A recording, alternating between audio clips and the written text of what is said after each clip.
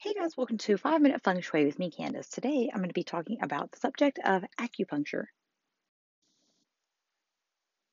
So, as I continue on in this subject of the five arts and focusing on the subject of health or traditional Chinese medicine, I thought acupuncture would be pretty interesting. I kind of started researching and found a lot of, correlation, a lot of similarities, how they connect to the subject of like feng shui and the whole system of Chinese metaphysics.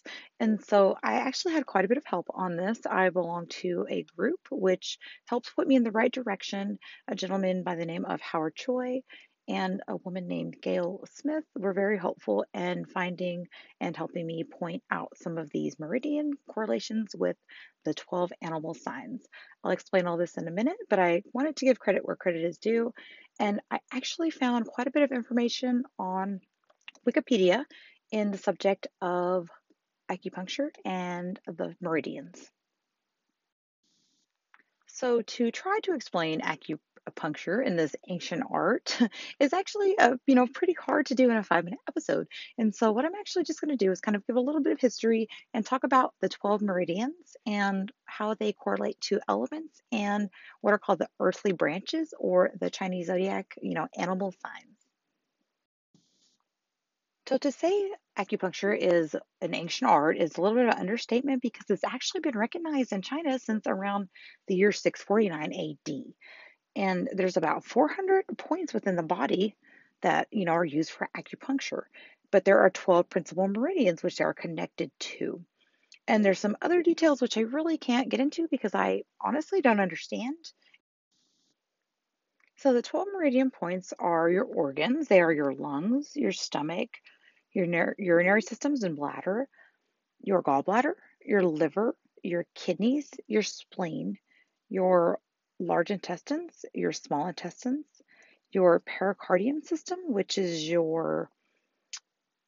the membrane that surrounds your heart, the triple burner, and this is actually your adrenal glands and governs your metabolism. So the interesting thing that I found is each of these 12 meridian points, these organs, can actually be associated with what are called the 12 earthly branches. So the 12 earthly branches are just what you may know as the animal signs that we refer to as, like tiger or dog. So I will also add that the organs are associated with an element, but the element is not the same element associated with the earthly branch. So, for example, the lung is associated with the element of metal, but it's also associated with the animal sign or the earthly branch of tiger. Tiger is generally a young wood, element. And so, even though the lung is associated with metal, it's also associated with the tiger. The stomach is associated with the element of earth and the monkey. The urinary system or bladder is associated with the animal sign of dragon and the element of water.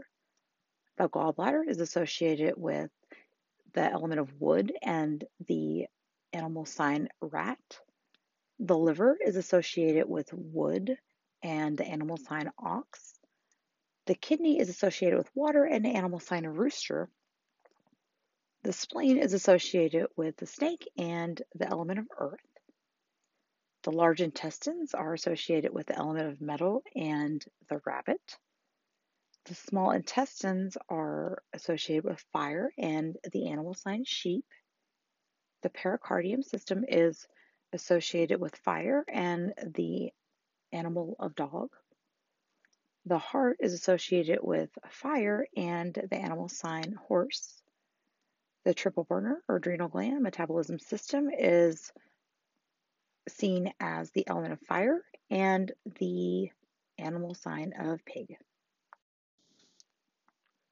And so what will be done is you will, get needles in these areas like your hands or your feet, your legs. They find these different channels, these 400 points within your body, and they connect it to these 12 meridians to, promote healing. I really wish I had a lot more to say about this subject. Again, I'm not really, versed in traditional Chinese medicine and acupuncture.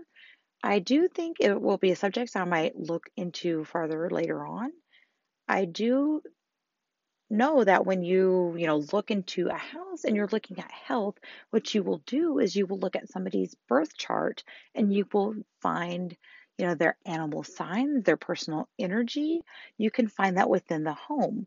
And if you can make the association with these organs when they're having problems with these organs, you will be able to fix areas with their feng shui that can help with their health. Likewise, you can make associations with their personal energy and see where they're lacking, and you'll be able to make some health associations also. So, again, I hope to learn more about the subject, and I hope you guys enjoyed today's episode on the health systems of the five arts of Chinese metaphysics. If you enjoyed today's episode, and would like to learn more about feng shui and Chinese metaphysics, go visit my website at westtexasfengshui.com and find me on all my social medias at West Texas Feng Shui and Feng Shui by Candace.